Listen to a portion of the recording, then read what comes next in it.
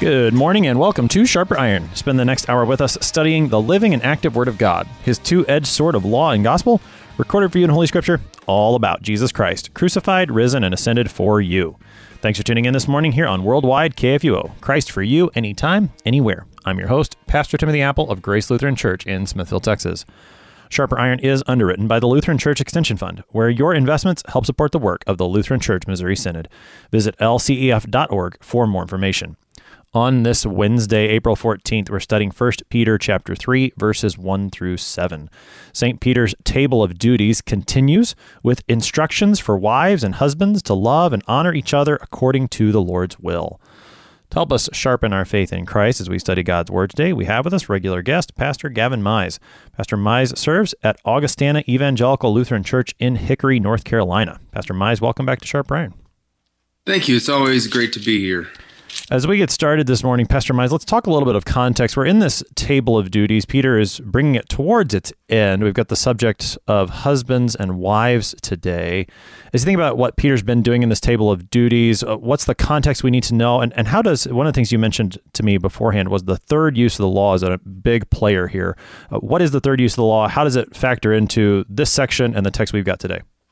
The third use of the law, the way that I often describe it when teaching is the sanctification is the opposite side of the coin of justification. You can't have the coin of sanctification without justification. And so the third use of the law is simply loving your neighbor. It's the last seven commandments in the table of God's law, or I should say the 10 commandments in particular. So the third use of the law, of course, we have curb, mirror, and guide. This is and I think of it like a path. The curb is what keeps you on the path. The mirror shows you your sin, and the guide is the one that walks you on the path. And I want to make sure that I put that kind of passively, kind of a passive active, if that's even possible, but passively, the Holy Spirit works through us to do these good works. But we do these good works because we love our neighbor and we love, of course, our wives. And in doing that, we're given a good conscience to do all these things. And when we talk about Peter's table of duties, there's no other way to look at it than the third use of the law, that we are guided. I guess we can use that tense, guided in the way that we should go, and in the way that we should go always benefits our neighbors. And Lutherans, I think, in particular, do well to have a better grasp on the third use of the law, and the way that it works, and the way that we because a lot of our theology is passive. Justification is passive. Sanctification is passive. But the expression of that holiness that the Holy Spirit works through us simply is for the benefit of others. And so while we do gain an appreciation for helping others, it's really for the benefit of others. And of course, Peter's going to talk here about husbands and wives in particular. Right. Yeah. I mean, the third use of the law, this is, Peter has gotten done at the beginning of this chapter telling us how God has, in verse 9, he's called us out of darkness and into his marvelous light. He's made us a people. He's given us his mercy, and now we live as sojourners and exiles in this world. What does it look like to live as sojourners and exiles in this world? What does it mean to live in this light that God has given us? And I mean, some of the things that he said, I think, have been a bit surprising to us. Part of living in that marvelous light as a sojourner or exile is to be subject to human authority, is for servants to be subject to their masters, even when their masters are mistreating them. And those are things that you and I would not have come up with on our own. You talk about the guide of the third use of the law. One of the verses that I associate with this, and when I teach it in the catechism, is Psalm 119, verse 105. Your word is a lamp to my feet and a light to my path. How else would I know what those good works are that God has given me to do? Again, that passive nature of that these are God's gifts to me. How do I know what they are to do them unless he shows me what they are? That's the third use of the law. That's what Peter's been doing here and will continue to do in this chapter as well. And I think it's very neat how when God gave Moses the two tablets of the law, and Moses came down from the mountain, the very first thing that he saw was the absolute breaking of the third use of the law.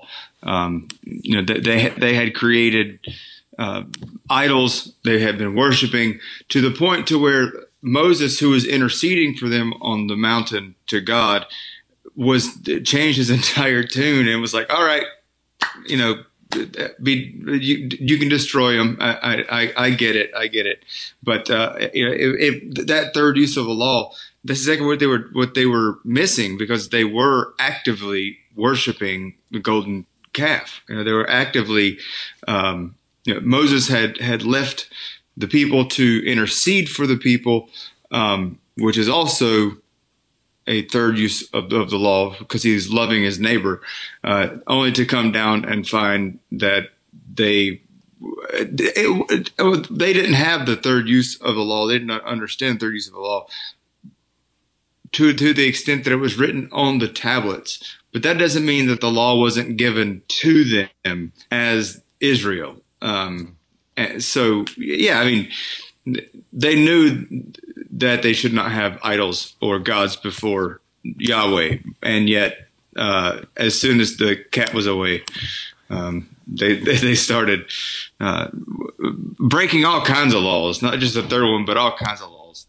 That's right. I mean, and I think that's a helpful reminder, because anytime we do start looking at the law, even as Christians, we will see the ways that we've broken it. And certainly the example of the golden calf there at the foot of Mount Sinai is a fantastic example from the scriptures of one of those moments where the people of Israel just completely break the law, that first commandment that they should have known. I mean, even before they'd gotten to Mount Sinai, they'd seen who the Lord was. They'd seen what he'd done for them. Why would they worship something else? Yet they do. And so that law accuses. And so as Christians, we live in that tension. And the thing I love about what Peter's done here in the text right before this, when he was talking particularly about servants and masters, and yet toward the end, he held up Christ not only as example, but as Savior. And remember, we're just coming out of this beautiful passage from Peter where he meditates on the sufferings of Christ, the endurance of Christ. And he concluded with this in 2:25, you were straying like sheep, but have now returned to the shepherd and overseer of your souls. As we as Christians engage with the law, seeking to live by the light that he is shining on us for this path, we know always the only way we stay on the path is as his forgiven children, the ones whom he has brought back into this path. We had been straying, but he has brought us back as our good shepherd, as our overseer. Absolutely. And one of the things that I wanted to add before we get into the text is, as Christians, we are professionals at getting around the third use of the law. To circumvent the third use of the law, we're very good at at trying to dodge it, because it takes effort to love your neighbor, and it's much easier to. I think that's probably the right term. It's much easier to not only break but ignore the third use of the law to where we not only is it not necessary for us to love our neighbor in that way, we can wash our hands and say, well, it's not my problem. It's someone else's problem. And for example, as a pastor, people who have to make the difficult choice of putting their family members in a assisted living or nursing home, it's very easy for a pastor to say, well, that's a family issue. Well, it is, but it's also very much a pastoral issue that you should help them in in that way. And that's just kind of a different way of looking at what we're going to look at with husbands and wives. Families make difficult decisions all the time, in particular in matters of life and death for a loved one, quote unquote, pulling the plug. I don't really like that term, but that's how people understand it, whether or not they should hand themselves over to God's care, which is very difficult for a family, but is also third use in making that decision. Not to say if you don't hand them over, you're breaking it, but in both senses, they struggle with what is the will of God, and if pastors miss out on that, then they're missing. I mean, they're sinning against their people. I mean, when we talk about the third use of the law like this, I think it's helpful to begin by asking the right questions in these cases. So with our text today, for the wife, the question is not how can I serve myself, but how can I be faithful according to God's word and serve my husband? And then likewise for the husband, the question is not how can I get whatever I want, but how can I honor my wife? How can I give my life for her sake, as we'll see from the text? And similarly with these other questions, when it comes to end-of-life issues, the question should always be, how do we uphold and support and sustain God's gift of life? That's not to say that the decisions that we make won't be difficult. They most certainly will be. But when we start by asking the right question, and we're asking that question, what would God have me do according to his word, then we're much more likely to end up in a God-pleasing place than if we're just asking selfish, self-justifying questions. And certainly, if you've got these questions, go talk to your pastor. Let him help you into the Word of God and give you that pastoral counsel so that you can wrestle with these decisions and questions according to God's Word, rather than trying to do it in some sort of self-justifying way. Which, I mean, that self-justification, that's what you're talking about. We're trying to dodge not just the third use of the law, but the law entirely, and rather make it about us. And God calls us, no, engage with that law, and then always do so knowing that you are a forgiven child. You have that gospel there as well. Yeah, absolutely. And one of the things I think we're going to look at, just to kind of add on to what you're saying, but I don't want to forget this. While they weren't husband and wife, it reminds me very much. Our text reminds me very much, and I should put this in my notes, of Monica and Augustine. How an upright and faithful woman continuously prayed and commended and handed over her son Augustine to the Lord, even in the midst of him being. And this is one of the reasons I think he's such a great example, is because he was one heck of a pagan whenever he was growing up. I love the story of him stealing pears, even though he didn't like them. And that's so much like something that we would do.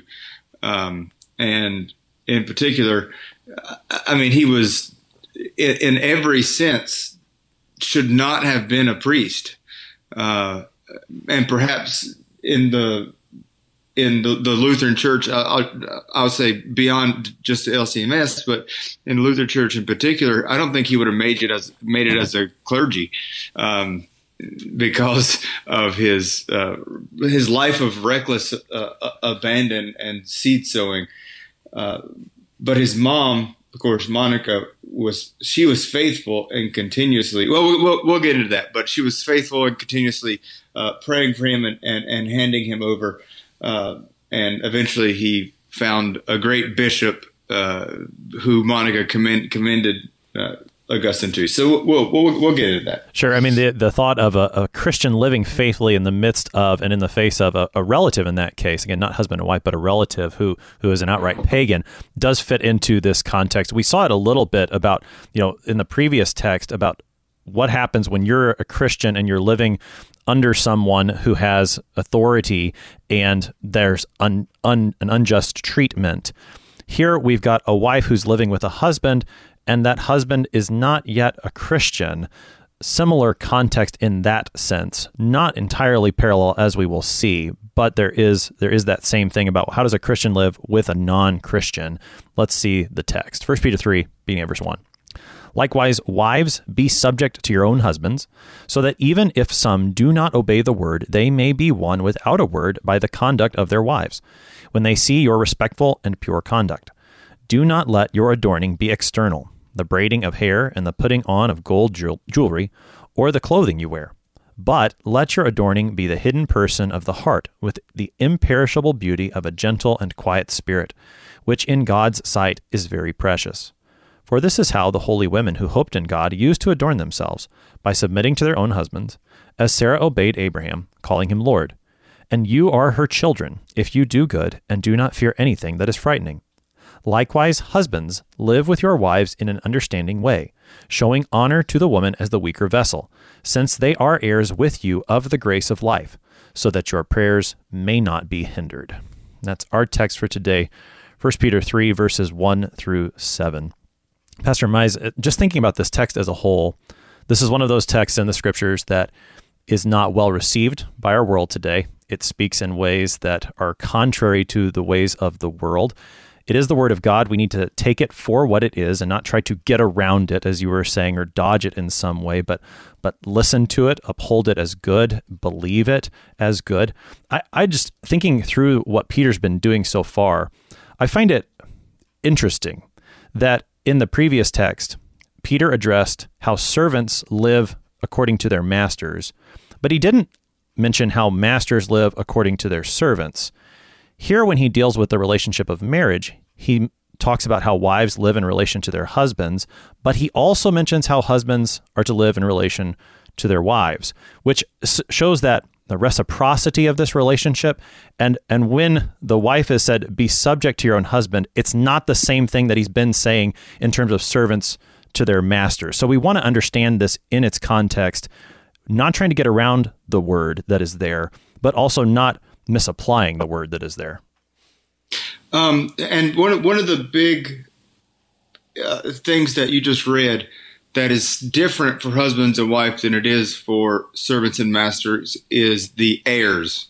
That the husband and wife are they're heirs together in the grace of life, and that's not the case for servants and masters. It is the case for husbands and wives. Likewise, just to highlight what you read. Likewise, husbands, live with your wives in an understanding way, showing honor to the woman as the weaker vessel, since they are heirs with you of the grace of life, so that your prayers may not be hindered. And there's a couple of things I want to point out as we go along in the Lutheran Study Bible, because it's interesting, some of the notes that they put in here that are unlike many of the notes that I've read in the Lutheran Study Bible. Well, like I said, let's start. I mean, let's go. That was kind of just a bit of an overview of the text as a whole, but let's go, verse by verse. And there are two sections here. We've got first Peter addressing wives as they live with their husbands, and then we've got Peter addressing husbands as they live with their wives. One more thing that I like to make note of when I do premarital counseling with couples, when you read passages like this as a husband or a wife, I think it's very important that the husband reads the words that are written to him and seeks to do those things, rather than the husband reading the words written to the wife and somehow forcing his wife to do those things. And likewise, for the wife to read the words that are written to her and seek to do those things, rather than the wife reading the words written to the husband and somehow forcing him to do those things. It should be, not that, certainly we're going to look at all the words today, but take the words that are written to you, seek to live faithfully as a Christian yourself, and not try to force the other person to be the person. Because I think when we do that, we often end up projecting something upon that other person that maybe isn't actually in the text. Anyways, that's just another overarching note that I find helpful as a pastor and as a husband personally. And what you just said is very much summarized in verse 1, chapter 3, verse 1. So take us into that verse. Yeah, they may be won without a word by the conduct of their wives. And that's exactly what you just described. It's not that the wife beats the husband over the head, or that the husband beats the wife over the head with what they should do. We do it, and that's the difference. This is not a text. Likewise, wives, be subject to your own husbands, so that even if some do not obey the word, they may be won without a word by the conduct of their wives. So the wives love the husbands in a Christian way, even if the husband is not a Christian but is a pagan. Then he sees by his wife's conduct and is hopefully it hopefully becomes repentant, convicted. That's the word I was looking for. Become convicted of their own actions and come to faith. It's not that the wife says, beats him over the head with, this is what this text means, but rather Paul is writing that this is what you should do as a Christian, and your husband or spouse, because it does the opposite way in verse 7. Be a Christian, love your spouse as a Christian, and your spouse who may not be a Christian. This is not every husband's not a Christian. That's not what this is saying. But that wives, in loving your husbands as a Christian, the husband will see what it means to live as a Christian and come to faith as co-heirs in the kingdom of God, or as our text says, grace of life, which I love that. I think we should put that into some of our collects that we pray, the grace of life, so that our prayers may not be hindered. Mm-hmm. I love that. So, wives, love your husbands in thought, word, and deed.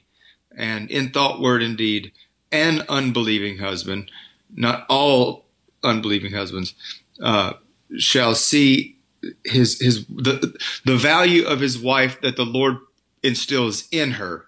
I think that's maybe that's the best way to put it. The third use of a law, the love of the wife, and in that, the husband is not to say, all right, when I come home, I want slippers, pipe, and food. That's not what the text is saying. And this is, again, eventually we're going to get to this, but some of the notes in the Lutheran Study Book make that point exactly, which is why it perked up my ears when I read it. But yes, it's not about that. It's about wives loving the husbands, so that the husbands may come onto the path and be guided with the wife in that third use. But a husband who does not love his wife does not understand any of the law and is likely to break all of the law, the last 7 commandments, and therefore the first 3 commandments. Right.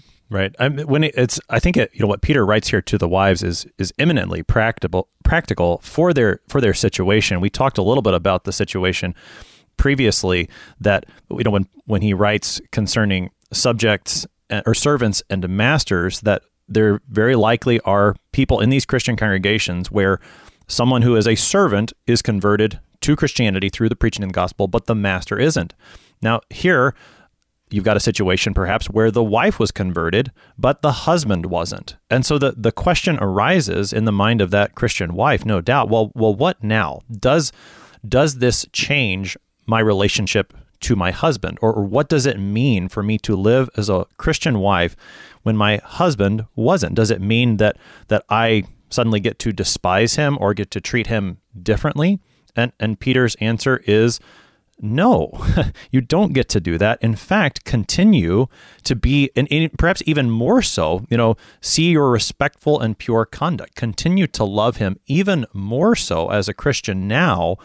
And I love with this purpose, that as he sees that conduct of yours, And I think the way you put it is well taken, that he would be convicted by that pure conduct, such that there does become an opportunity to speak the word to him. It does say they may be one without a word. At some point, you're going to have to teach him, say something about Jesus. Someone's going to have to say something about Jesus, right? But it is that conduct that I think that's a great way of putting it, convicts him such that he's ready to hear that word.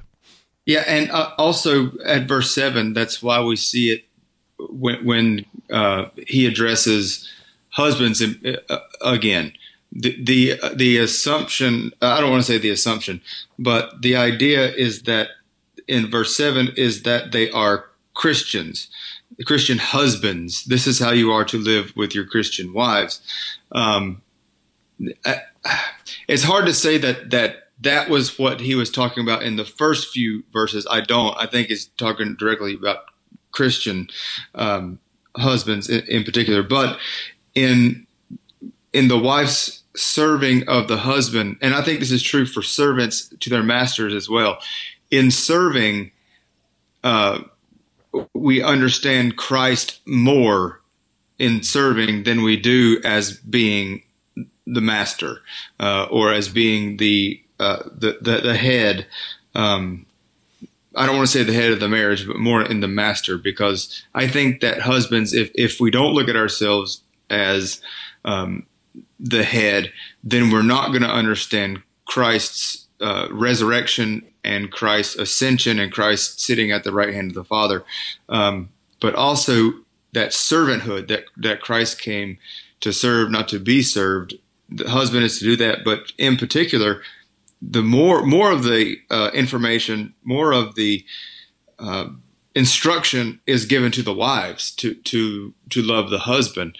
And it doesn't flesh out why, but it gives specific instructions to the wives to love your husbands, and to love your husbands in every way, particularly in the faith of the heart, which is where we're going to come to adorning, which is not what the world thinks of. It doesn't mean you better not dress this way or that way, but rather the faith of the heart is what is truly what is attractive to Christian husbands. I mean, that's just the reality of it. Yeah, let's pick that up more on the other side of the break. You're listening to Sharper Iron on KFUO, looking at 1 Peter chapter 3 with Pastor Gavin Mize. We'll be right back. Please stick around.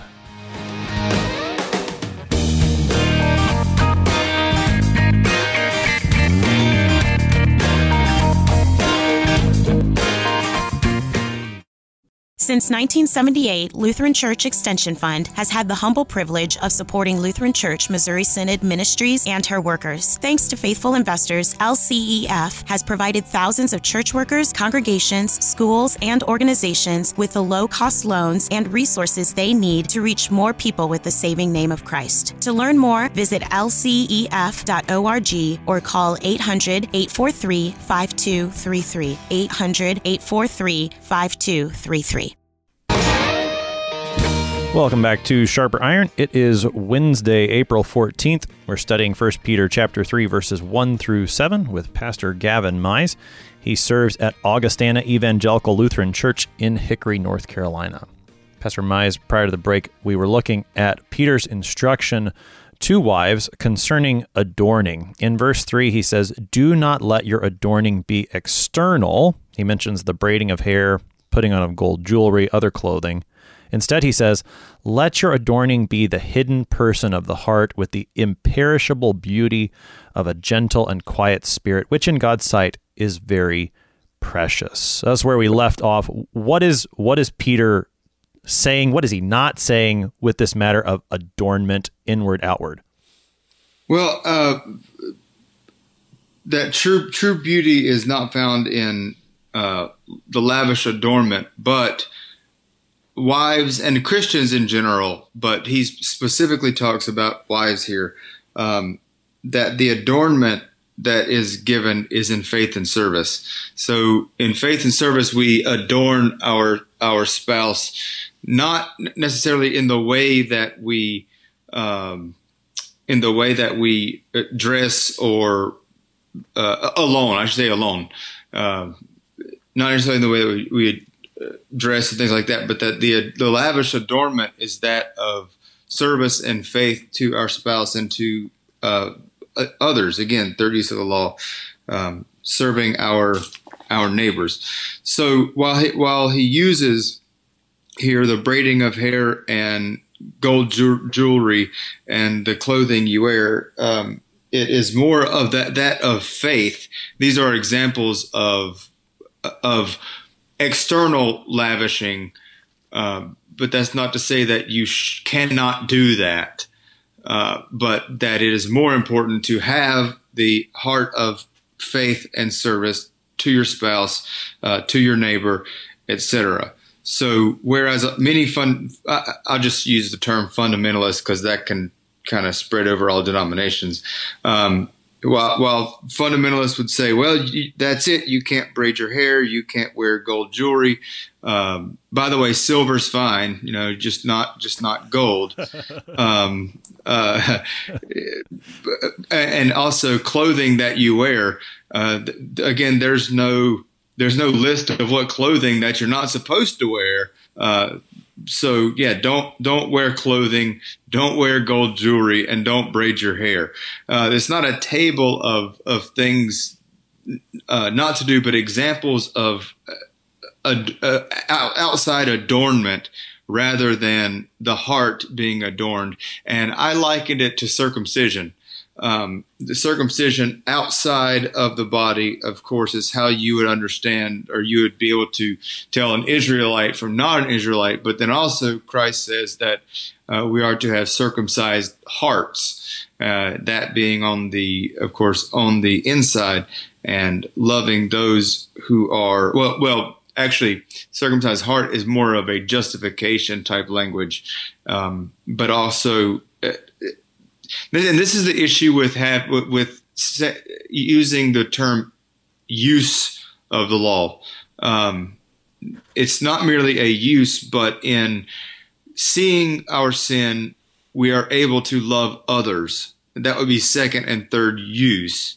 But also, of course, first use, that we would be curbed and stay on the path.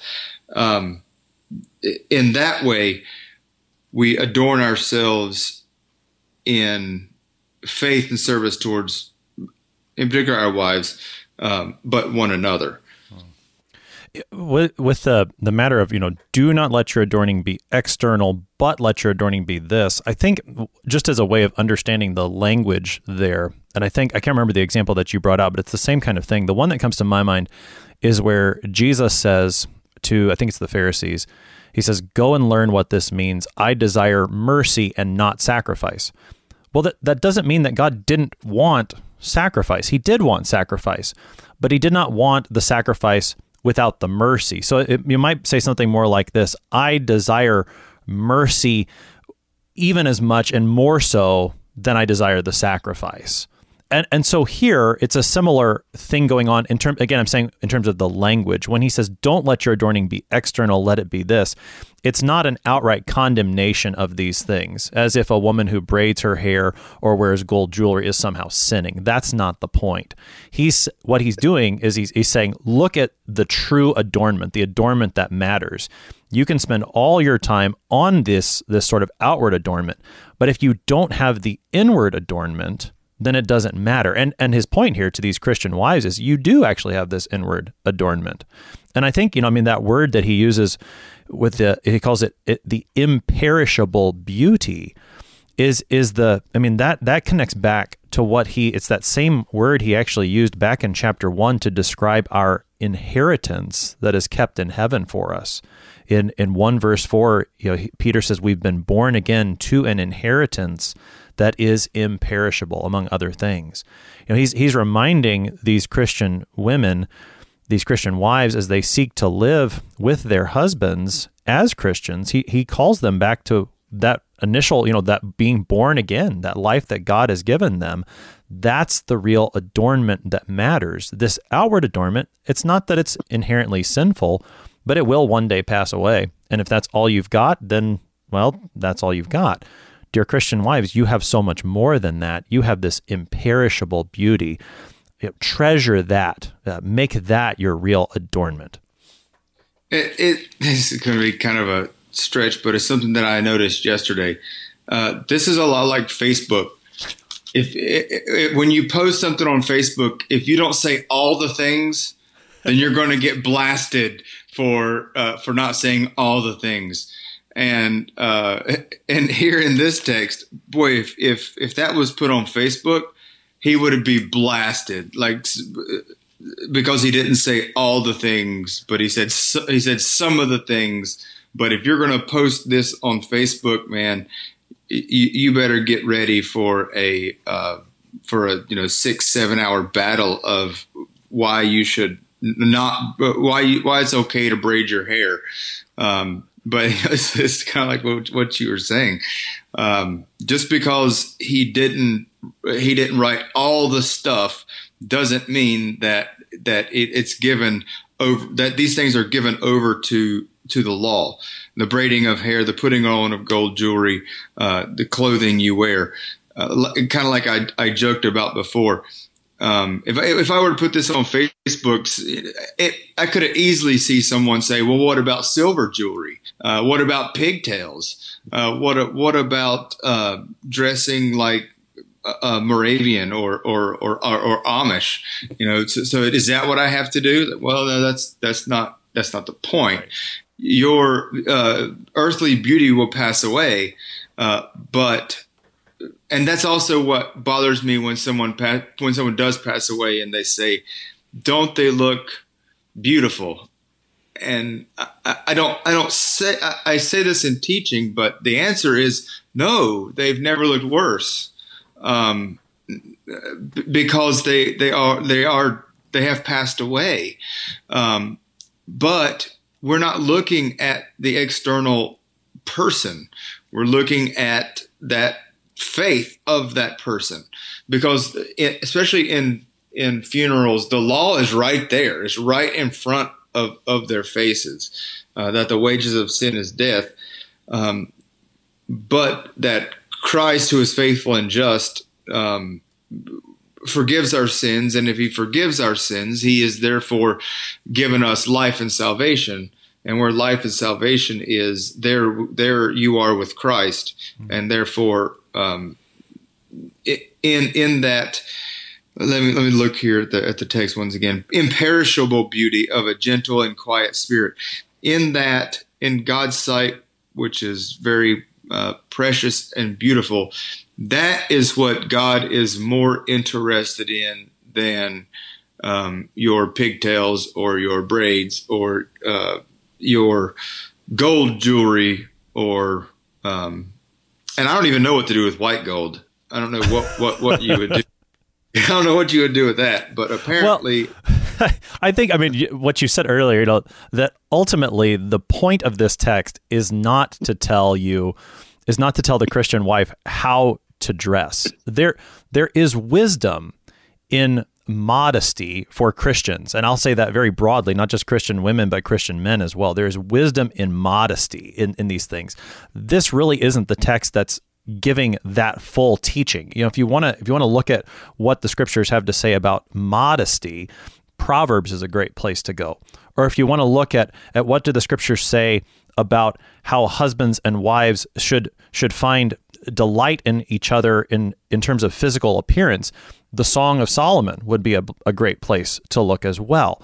The point of this text is not so much that. Again, it's that, it's not so much about this, but it's really about this real beauty, this imperishable beauty. And when it comes to clothing, as I was reflecting on this text and even just thinking about some of the things that Peter has been doing right around here, he's been really, he was in Isaiah 53 at the end of chapter 2. And we talked about this yesterday. When you think about Isaiah, well, at least when I, as a Lutheran, think about Isaiah 53, and I think about the hymnody that comes out of it, one of the hymns that comes out, and I think it plays into this, is the Paul Gerhardt hymn in Lutheran Service Book. It's number 438, A Lamb Goes Uncomplaining Forth. And the last stanza uses this language of clothing and even the imagery of a marriage. So stanza 4, Hymn 438, A Lamb Goes Uncomplaining Forth, in Lutheran Service Book says this: Lord, when your glory I shall see, and taste your kingdom's pleasure, your blood my royal robe shall be, my joy beyond all measure. When I appear before your throne, your righteousness shall be my crown. With these I need not hide me. And there in garments richly wrought, as your own bride shall we be brought to stand in joy beside you. I mean, again, does this have something to say about modesty? Perhaps, but it's not the main point. The main point is, what is that, as Gerhardt says, your royal robe, that crown that you wear, and these garments that have richly wrought, that's the garments that Christian wives and indeed all Christians wear, and that's what counts. That's the imperishable beauty that the Christian wife truly has. Yeah, right. By basing these texts on, or not these texts, that in particular with the braided hair, the gold jewelry, and what they wear. I mean, people would berate Christ himself for washing robes in the blood of the Lamb. That's how kind of silly it is. And when Peter writes this, I think I said Paul before. That's okay. I've done it before too. I misspoke. Yeah. When Peter writes this, he does so not to belabor the point. He does so as Christians who are washed in the blood of the Lamb. That our robes are made as white as snow. There's I don't know if it's a famous picture, but it's a really interesting picture where there's a man who has dirty robes, and you can see Christ behind him, putting robes on this man, these white robes, but you can't see Christ's face. He's behind the man, but all you can see are the hands in front putting on the robe, and they have the nail marks in them. And that reminds me of that, because this man with dirty robes, maybe we could put this on Twitter if we can find the picture. He's dressing this man with care for what he's wearing. He's wearing the robes of righteousness. So again, it's not the law. It's I should say, the doing of these things is not the law, but the imperishable beauty of gentleness and a quiet spirit is third use of a law towards the spouse, or towards a husband in this case. Right. I mean, I think, what he says there, that in God's sight is very precious. We talked a little bit about this yesterday. The service of a wife to her husband doesn't look all that glorious in the sight of the world. And yet in God's sight, because it is done in faith according to the imperishable beauty which he has clothed her with, that is very precious because it comes from his word. She is doing it because she trusts in the salvation that he has won. It's just a fantastic thing to see how God regards these gifts that he gives us that in the sight of the world look like nothing, and yet in God's sight they are very precious. We've got about 10 minutes here, so I want to make sure we keep moving. As he uses Peter, then he goes on, he says, this is, by the way, what's happened in the past. Holy women who hoped in God, they used to do this the same way. He brings up the example of Sarah. She obeyed Abraham, calling him Lord. You are her children if you do the same. Take us into what Peter does in bringing up Sarah as the example. Sarah in particular was of, I don't know, I'm trying to think of the exact term, but I'm just going to say great age. I think that's probably better to say she aged like fine wine rather than fine milk. And she, in her great age, they were subject to God's will eventually, I should say. And in Abraham, in subjecting herself, I don't know, subjecting isn't the right word, being a subject to her husband, the great nation of Israel came out of that. And that's why we have that goofy song about Father Abraham. But Sarah was the one who was having the children, particularly Isaac. And in that, I think that we find the example of not a pagan husband, but a wife living in the faith and the husband living in the faith as heirs together. I said co-heirs before, but I think probably heirs together makes more sense. And to kind of go back to what you were saying, because I wanted to touch on this from the Lutheran Study Bible. And this is why I like this, because it actually pulls no punches here at verse 3:7 or chapter 3:7. Some feminist interpreters have taken offense at this expression. However, the apostles actually chooses his wording to express care, not disrespect for women. And I think that is important to bring out even here at Sarah. Feminist theologians would really not like this text and really not like Sarah and pull the old historical context card, which once that happens, you just got to roll your eyes and walk away. But you know, that Sarah, she had all these children, but not for Abraham, but because she was empowered. It's like, well, there's actually more empowerment in God giving faith to Abraham and Sarah than there is in the expression of having these children, but that God's will was done in having that. And I love what Peter says here too. And you are her, Sarah, you are her children, showing honor to the woman as the weaker vessel. And this is kind of where Lutheran Study Bible has a little whoops. Maybe I shouldn't have said that. It literally says that the weaker vessel is because women are smaller. I don't know about that, but more that husbands are to be understanding and loving to their wives, as they are servants to the husband, and the husband is a servant to the wives in understanding and in faith. Just because it doesn't say subject yourself doesn't mean that we aren't to show honor. And showing honor is a way of serving. For example, we Christians are called honorable and righteous and faithful, not because we say so, but because Christ said so, because he was the servant to us, to all, and is now reigning at the right hand of the Father. And when God looks at us, he looks at us through the eyes of his crucified Son.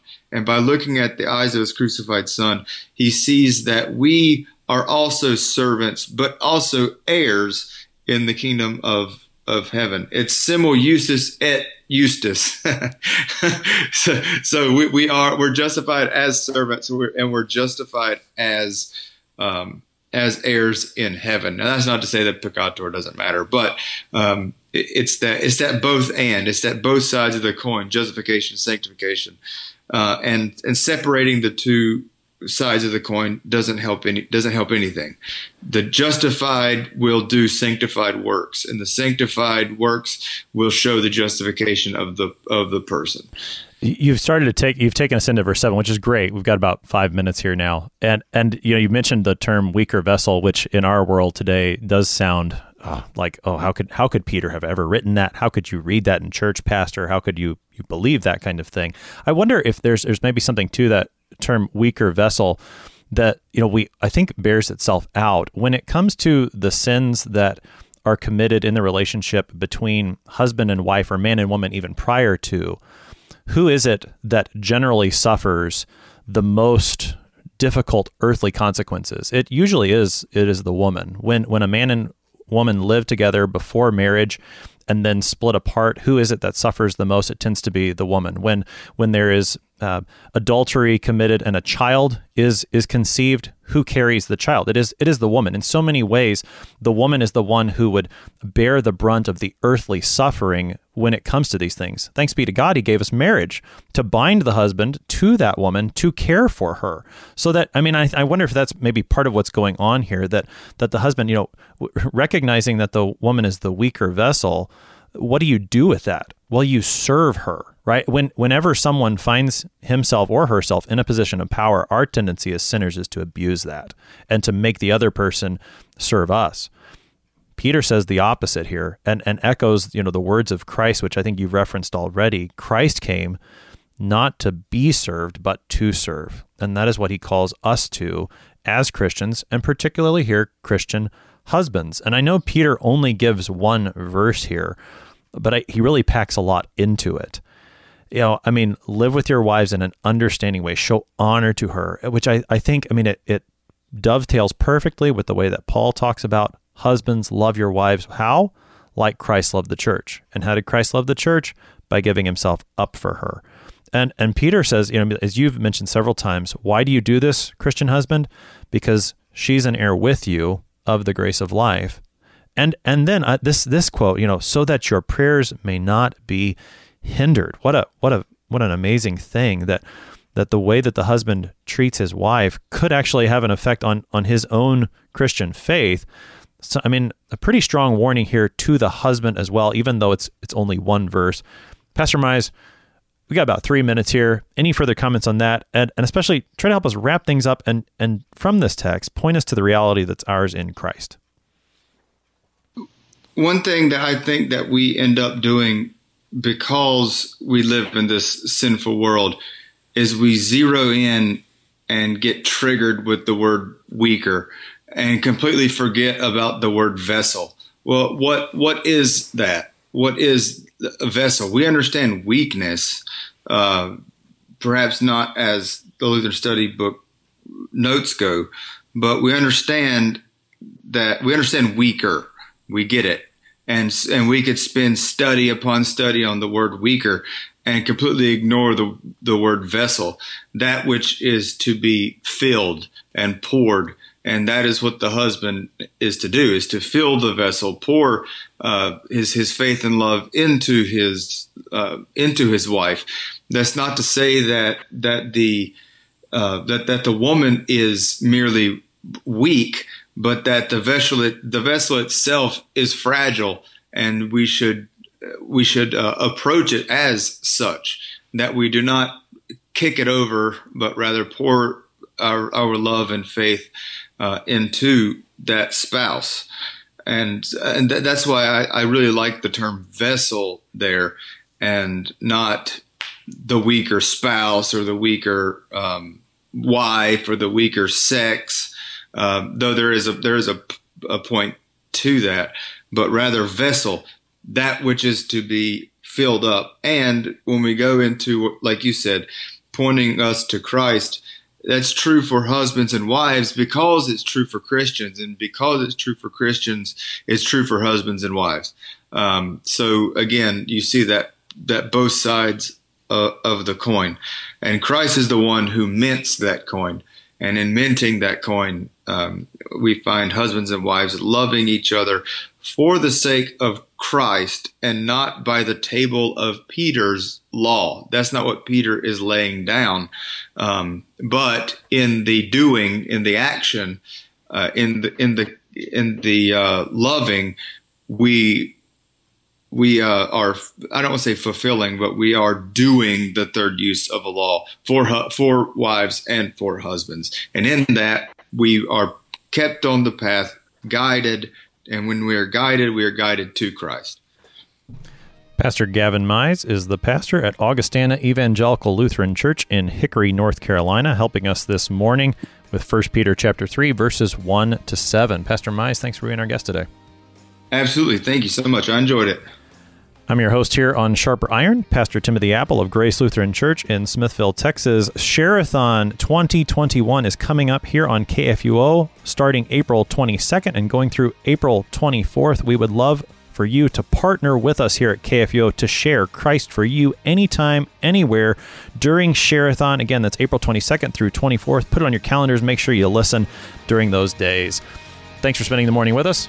Talk to you again tomorrow.